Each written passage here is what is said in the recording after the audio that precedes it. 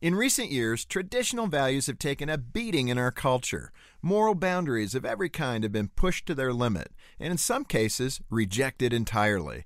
It's to the point where even suggesting there's a right and wrong way to do things is condemned.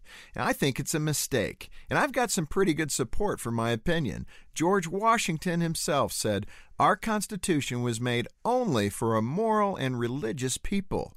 For a society to thrive, its citizens have to be moral. But in recent decades, there's been an epic shift in values. The boundaries between right and wrong have become blurred. Nowadays, we question whether a father or a mother is really all that important to a child's well-being. There's also a growing sense of entitlement in our culture. More and more people refuse to accept responsibility for personal behavior because they believe the world owes them something.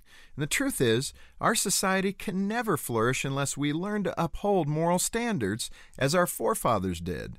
They're a set of eternal values that shape our lives, not whimsical ideas we change into whatever we want them to be. I have hope that our country can restore its moral compass. It's happened before, in England in the 1830s and in the United States in the 1930s.